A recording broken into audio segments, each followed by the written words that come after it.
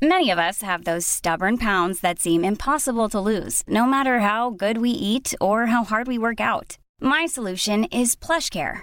PlushCare is a leading telehealth provider with doctors who are there for you day and night to partner with you in your weight loss journey. They can prescribe FDA-approved weight loss medications like Wegovy and Zepbound for those who qualify.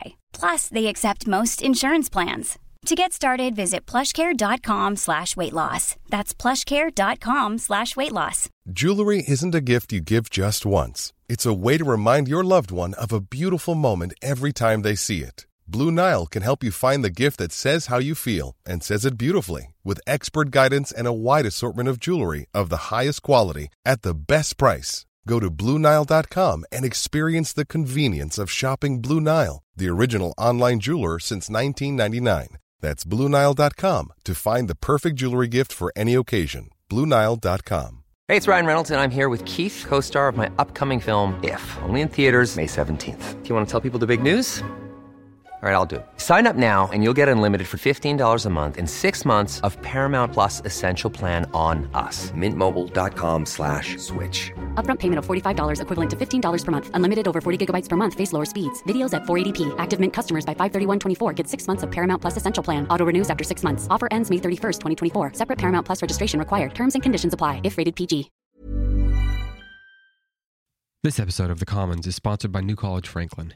At New College Franklin, students and professors together find their place in an educational tradition that stretches back for ages, returning to tried and true educational practices and texts that have been discarded for too long. Through a robust exploration of the great books and the classical 7 liberal arts in an environment of rich conversation, shared life, and spiritual discipleship, New College students see how they fit in the unfolding story of redemption. Take the next step in your education and join the conversation in beautiful Franklin, Tennessee. Come for a preview weekend or schedule a visit at your convenience and continue building on the educational foundation you've started. You can learn more at www.newcollegefranklin.org. That's newcollegefranklin.org. And now, The Commons with Brian Phillips.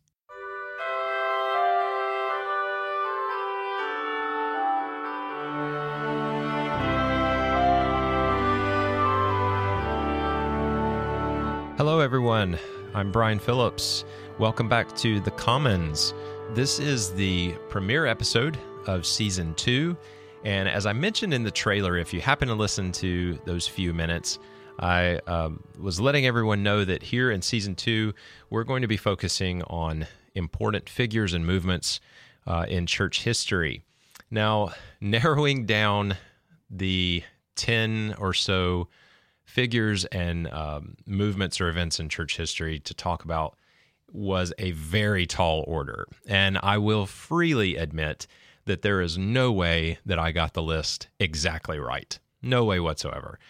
However, this first episode is going to focus on a very significant church father, considered to be the greatest preacher of the early church, and contributed well beyond just his abilities in the pulpit.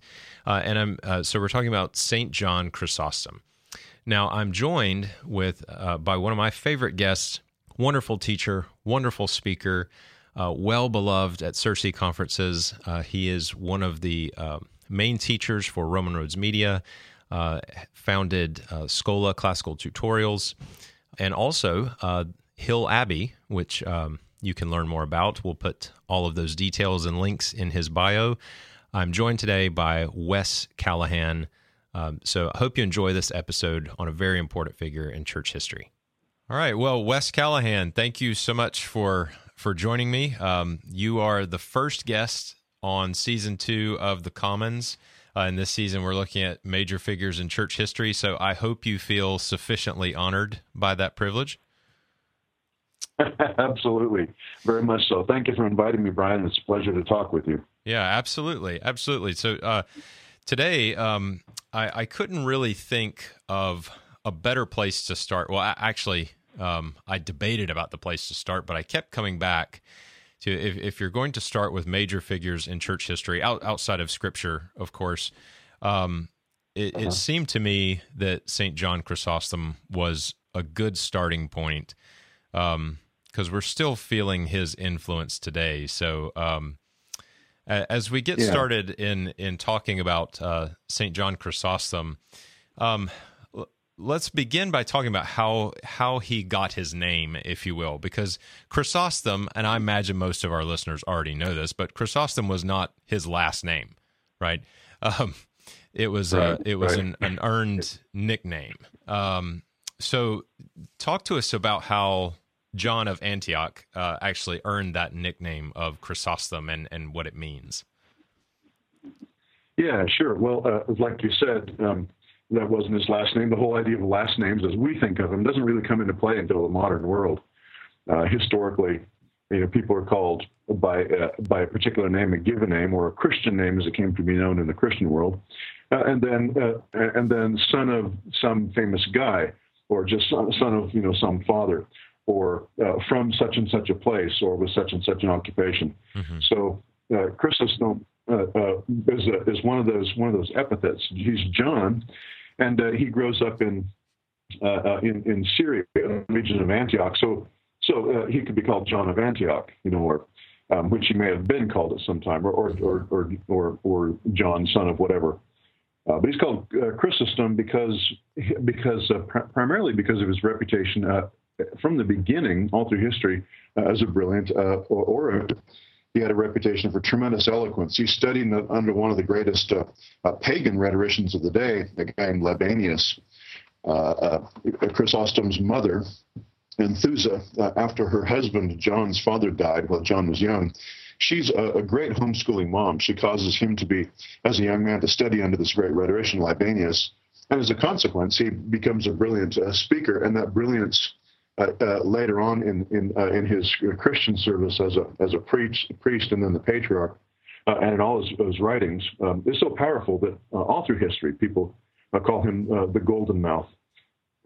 It's also interesting that the church he was a priest at in Antioch before he became the patriarch of Constantinople was called the Golden Church of Antioch. So he's like the mouth of the Golden Church. He's the Golden Mouth. Oh, wow.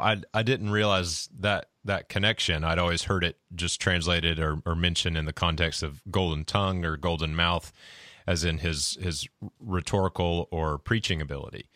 Yeah. I didn't know that, of course, is that is the primary reason, and you see that showing up through history as well. I just ran across recently in James Joyce's Ulysses, someone is called Chrysostomos because he's an Irish, he's an Irishman with the gift of gab.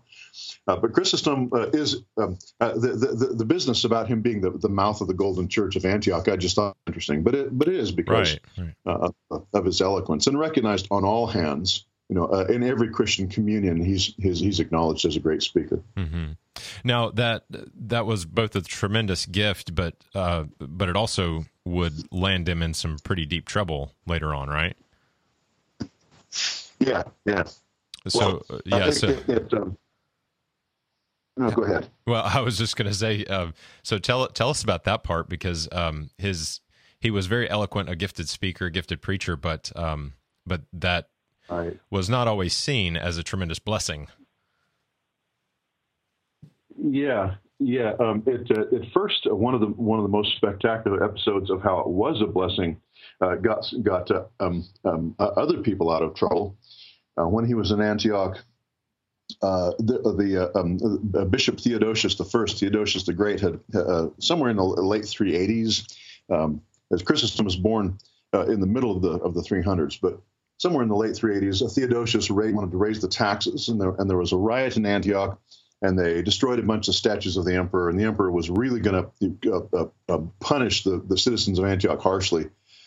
And so the Bishop of Antioch at the time goes to Constantinople to appeal to the emperor for leniency. And while he's gone, John Chrysostom, who's serving under the bishop of the city, preaches a series of, I think it was like 20 sermons on this, which are still preserved to us, urging the people during Lent of that year, urging the people to live respectfully, to live honorably and obediently under the emperor, to reform their lives, and so on. And it was so he became so he had such a reputation, was so honored and esteemed by the time the bishop gets back with the message that the emperor is in fact going to be more lenient than he otherwise might have. That he basically saves lives of many people and kind of saves the city from really being trashed by the emperor. But then this is reversed in Constantinople and the episode that we might have in mind when you asked the question, how did he get in trouble? He became the Patriarch of Constantinople 10 years later by force. He was literally kidnapped and taken to Constantinople, nominated without his knowledge, and taken by wrapped in chains and put in an ox cart and carried under guard. And he accepts it as the will of God, becomes the Patriarch of Constantinople, one of the highest figures in the city, in Christendom. But he quickly gains a reputation for being very unlike the previous patriarchs in that he's a very ascetic person. And he very much defends the poor and the downtrodden and the marginalized of the city, and he attacks blisteringly the wealthy and their misuse of their wealth and their apathy toward the poor. And you can see this in a number of his. He has a book called On Wealth and Poverty, which is great, but also in his commentaries. He's famous for commentaries on scriptural books. And his commentary on Matthew, he slams people, saying, and he preaches in sermons, then writes them in his homily. He slams the wealthy, saying, how can you meet Christ in the priest in church and liturgy, and then reject Christ when you see him sitting in the gutter outside of church? How can you say that? How can you have such care for your own excrement in silver chamber pots, and people are suffering and starving without bread, in the streets behind the church? And he preaches thunderously and with no discretion whatsoever against the wealthy of the city, right on up to the emperor and the empress. And the empress Eudoxia is so upset at him that she tries to get rid of him. She doesn't like this guy interfering with her wealth and her. Even ecclesiastics kind of didn't like him, because the patterns of the previous patriarchs had been clergy from around the empire would come to Constantinople. They would be feted at these great banquets, and they would go home with huge checks. Chrysostom would have none of it. He sold the silver plating and the treasures from the liturgical tables in the church and from the patriarch's palace. He wouldn't entertain other clergy with posh banquets.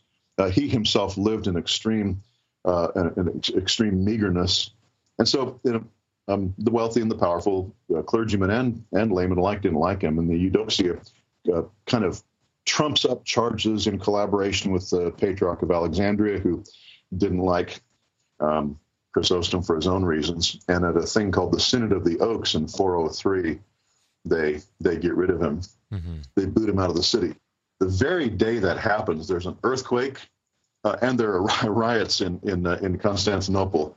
And Eudoxia quickly begs forgiveness and brings him back, because she's afraid. Wow.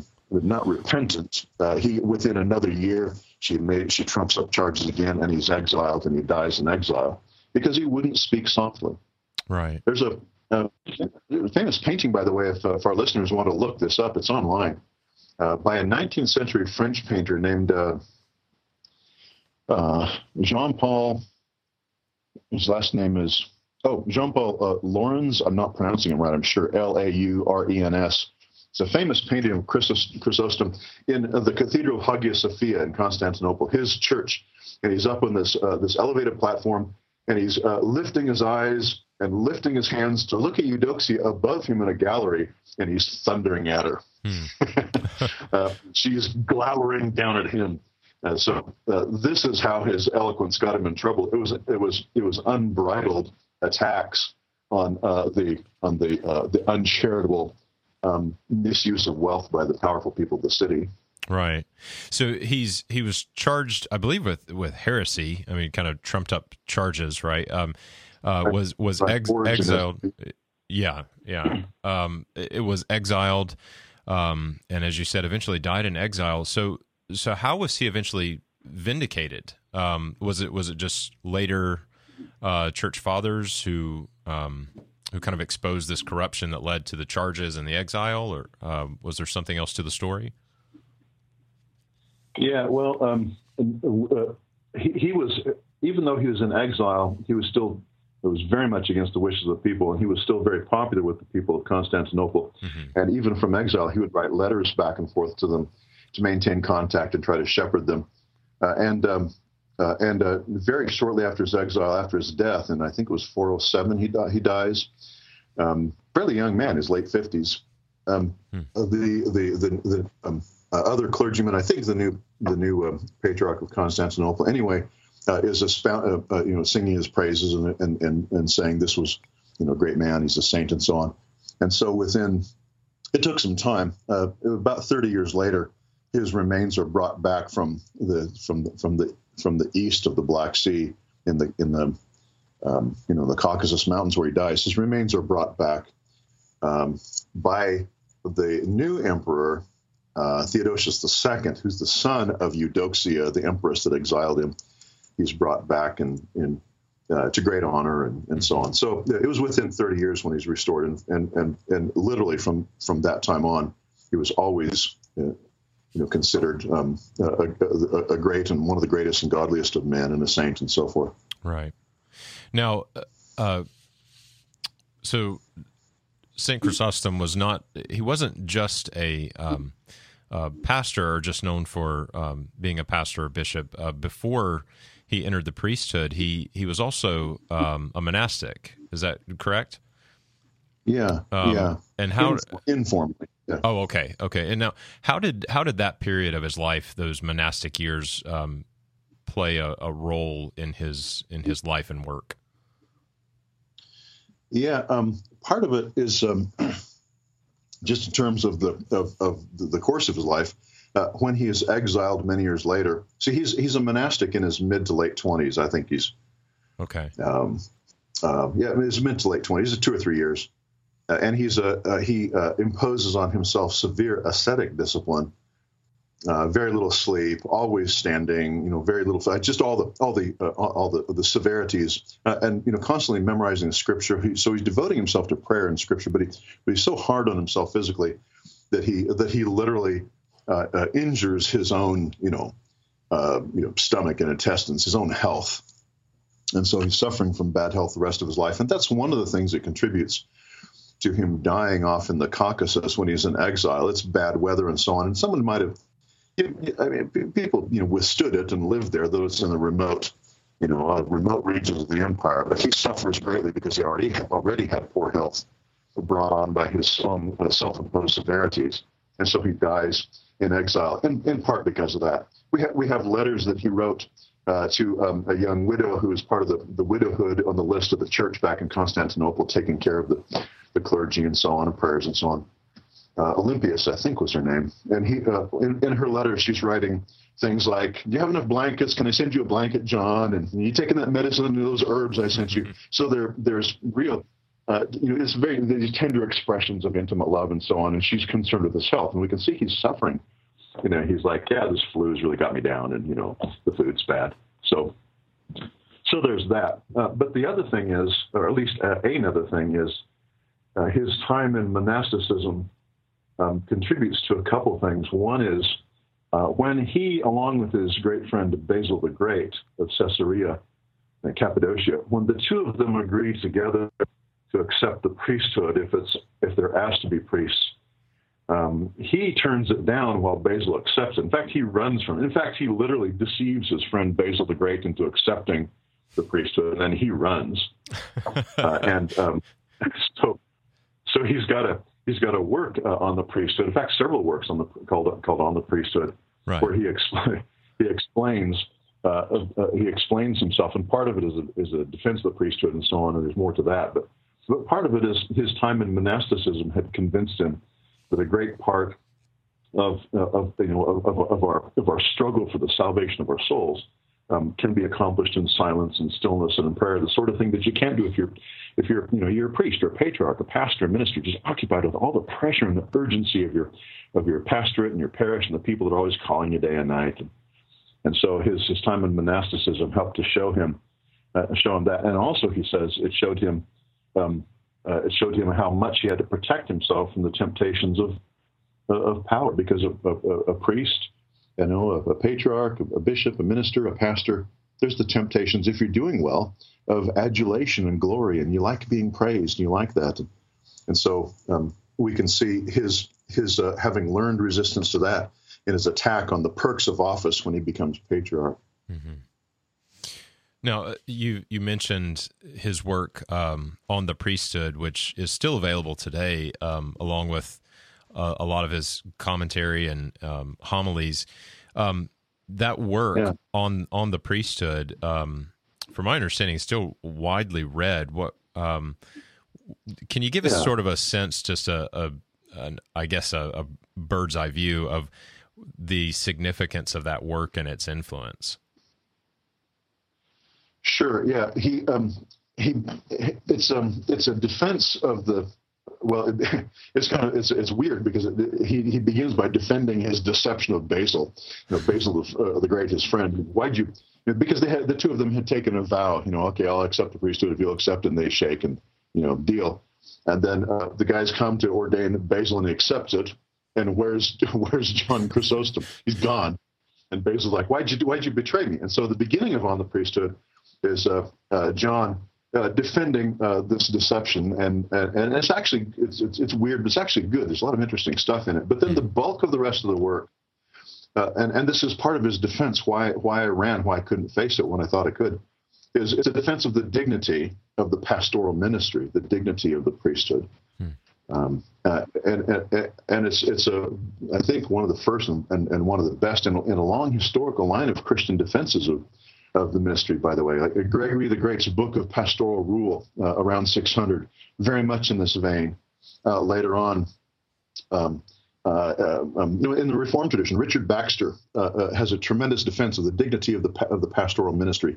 Charles Spurgeon in Letters to My Students. And so there's this long kind of this theme of defending the dignity of the ministry, because it either comes under attack, it's corrupt, it's full of hypocrites, or it's just kind of diminished. Why would anybody want to do that when you have a great position in the world? So it's a defense of the dignity of the ministry and of the necessity of people, qualified people, being in it, and along the way, a tremendous exposition of what Christianity is supposed to be, as led by its shepherds. It's got a great commentary on Jesus' interaction with Peter after the resurrection. Feed my sheep, and he says he's not trying to elicit some answer. He's being very straightforward. My flock, my sheep. I'm the good shepherd, but under me you're the shepherds that they have to follow. So it's a tremendous book, and it's had a great influence. He's Chrysostom, in part because of this book, actually, but because of his hobbies. And another thing we can get to shortly, but he's had this huge influence on the world because of his defense of a critical aspect of the church in this age. And that is the ministers, the pastors, and the shepherds. Mm-hmm. Chrysostom shares with much of the history of Christianity the idea that the clergy is not an ordination, a priesthood that's separate from the laity. The laity actually is part of the you might say part of the ordination as well, because the church has always taught the priesthood of all believers. But the particular minister of those that set aside and laid hands on and ordained to the ministry has a kind of respect and dignity that has to be defended. Mm-hmm. And Chrysostom works on the priesthood is very much at the heart of a long defense of that. Right. Now, in addition to we've talked about his life as a monastic and priest and a bit as a bishop and author, but it seems to me, at least, and correct me if you think otherwise here, but it seems that his greatest realm of influence, or maybe lasting influence, was in liturgics or liturgy, the way that the church worships. What did Chrysostom do in the realm of liturgy that has so influenced Christians and the way we worship to this day? Yeah, well, first of all, I think that claim is true, but we could finesse it a little bit and say one way of looking at his greatest influence is simply his brilliance as an orator and commentator across all Christian communions, Catholic, Anglican, Orthodox, Protestants of all kinds. And by the way, not just because he's a great speaker, but because of the way he exegetes. Chrysostom is known, and I'm slightly derailed from your question, but I'll come right back. But he's also known for being on the you might say on the Antiochian side of sort of a dichotomy of exegesis in historical Christianity, especially in the ancient church. You have the Alexandrians and the Antiochians, and the Alexandrians are the ones led by Clement of Alexandria and Origen and others that really push kind of the allegorical method of interpretation, which the Antiochians don't reject, but they subordinate to a more emphasis on a more literalist interpretation of scriptural texts and so on. The Alexandrians don't reject the literal, but they really emphasize the allegorical, and the Antiochians don't reject the allegorical, but they emphasize the literal. And Chrysostom is known for putting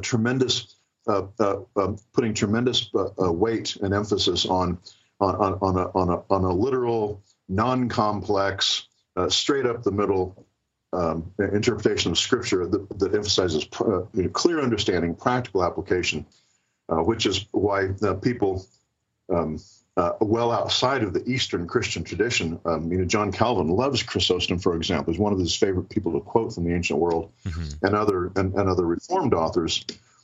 So his influence in the Western church is probably greater there, with an interesting exception. In the Eastern church, his influence is greatest in his influence on the liturgy. He took the kind of generic patterns of worship that we can trace clear back to, according to tradition, clear back to St. James in the first century, in the earliest known liturgies. And then as they start separating, there's various kinds of liturgies that all share this common relation. But he took them, and at least in the Eastern church, he revises the prayers and the patterns of the divine liturgy, the Eucharistic liturgy, into a common pattern so brilliantly that it's still the form of liturgy that the Eastern Orthodox churches use to this day. All Eastern Orthodox churches all over the world use the divine liturgy of St. John Chrysostom every Sunday. There's certain Sundays in the year when they'll use a couple of other liturgies for special occasions, but the standard liturgy of every Eastern Orthodox church worldwide is the liturgy of St. John Chrysostom. And so a tremendous influence there. He shapes the Eucharistic liturgy and prayer life of Eastern Orthodox Christians. But even in the West, there's an influence. For example, when Thomas Cranmer revises the liturgy of the new Church of England, he was a great student of historical liturgies, and he borrows many features from the liturgy of St. John Chrysostom. And one of the prayers that shows up, I think it's in the evening prayer in the Anglican Book of Common Prayer. At the end of the evening prayer, there's a famous prayer of St. John Chrysostom that is in there, the great doxology. And everybody who's an Anglican will pray this prayer. And many other churches who borrow from historical liturgies will pray this prayer as well. So even in the Western church that doesn't use his liturgy, they have echoes and reflections of it. So Thomas Cranmer, like a great 19th century figure, John Mason Neale, who is a composer and a musician in the Anglican church, like Cranmer, knew all the patterns of ancient, not just Latin but Greek church as well, and he borrowed heavily from John Chrysostom. And the liturgy that Chrysostom puts together and becomes universal in the Eastern Church is reflected in things like music. Both Rachmaninoff and Tchaikovsky in Russian music before the Soviet destruction of Russian Christianity. Well, they didn't destroy it, but before the Soviet Union came along, these two great composers of the Romantic era wrote musical settings to the liturgy of St. John Chrysostom that famous, not just in Christianity, but worldwide in classical music. So I think that your claim is your claim is right. His most lasting and most widespread influence was in his reshaping and refining of the ancient liturgy. Now, in your study of his life and work, are there any other lessons or ideas that you've taken from St. John Chrysostom?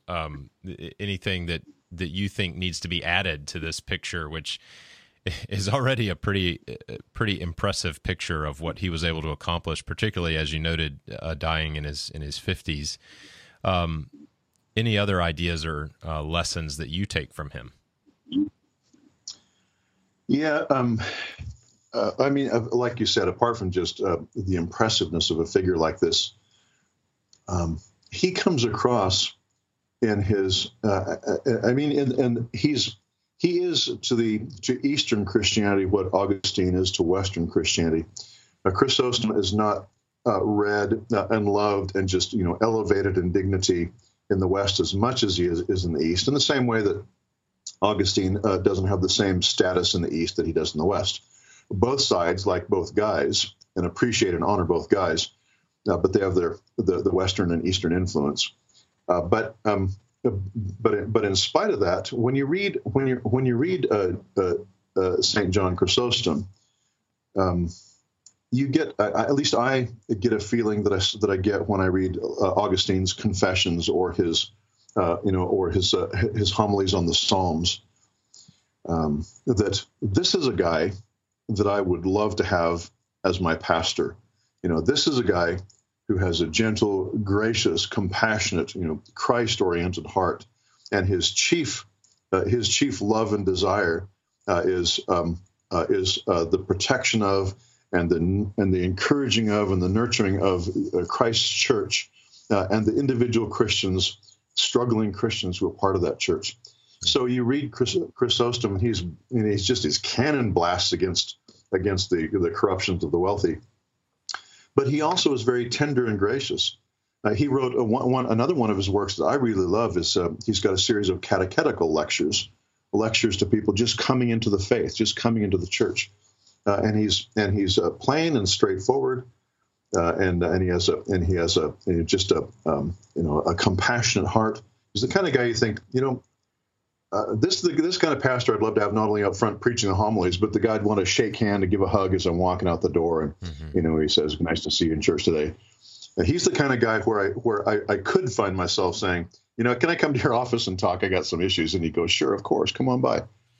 He's not above the rest of us. He's with the rest of us. And this might actually, by the way, be also a further answer to your question about the influence of monasticism.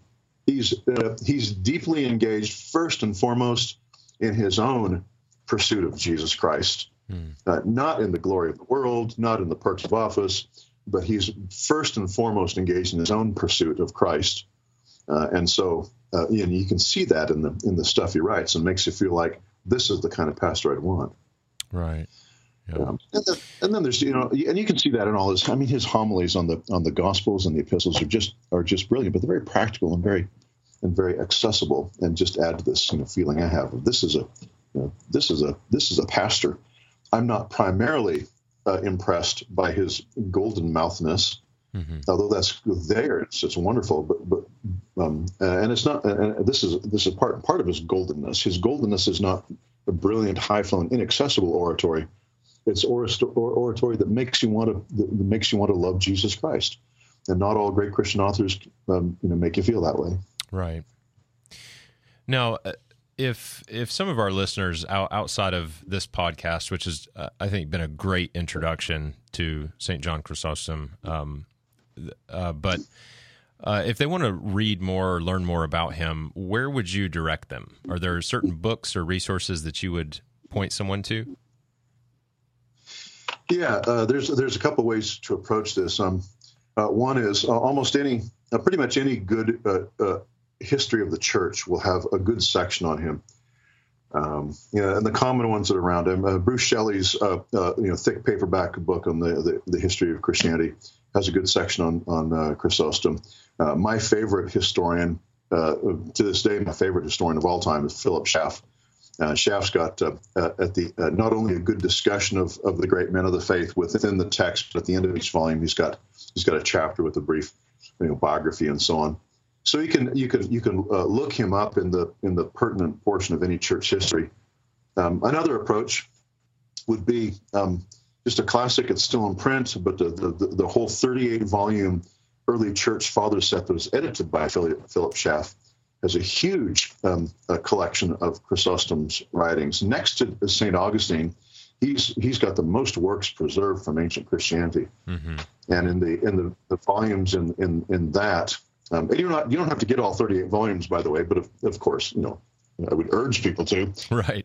But you can get it's the Ante-Nicene Fathers, the first series that contains Augustine and Chrysostom, and every volume's got a really nice introduction. There's a general introduction to his life and introduction to his works. So that's another approach. So you can look at church histories. You can look at the collection of his actual writings. And then there's individual writings of his that are still in print, very popular. The popular patristic series by St. Vladimir's Press publishes like on wealth and poverty, on marriage, on the ascetic life, on the catechetical lectures. And they're small paperbacks, and they're fairly inexpensive, got really nice introductions by various authors.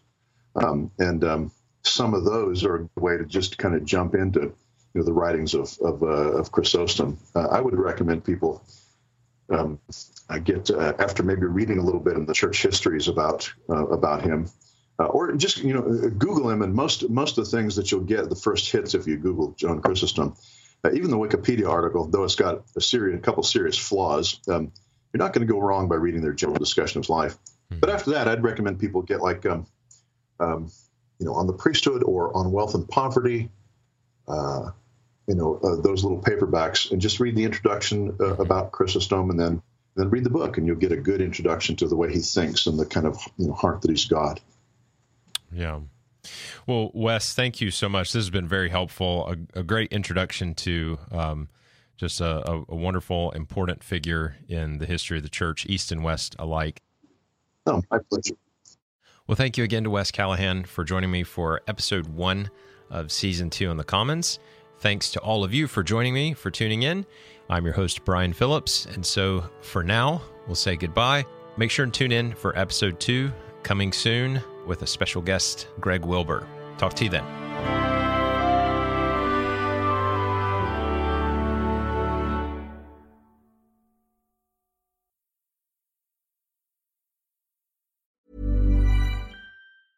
Hey, it's Paige DeSorbo from Giggly Squad. High quality fashion without the price tag. Say hello to Quince.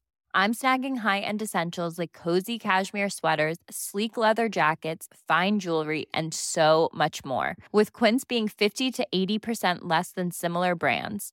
And they partner with factories that prioritize safe, ethical, and responsible manufacturing. I love that. Luxury quality within reach. Go to quince.com/style to get free shipping and 365-day returns on your next order. Quince.com/style.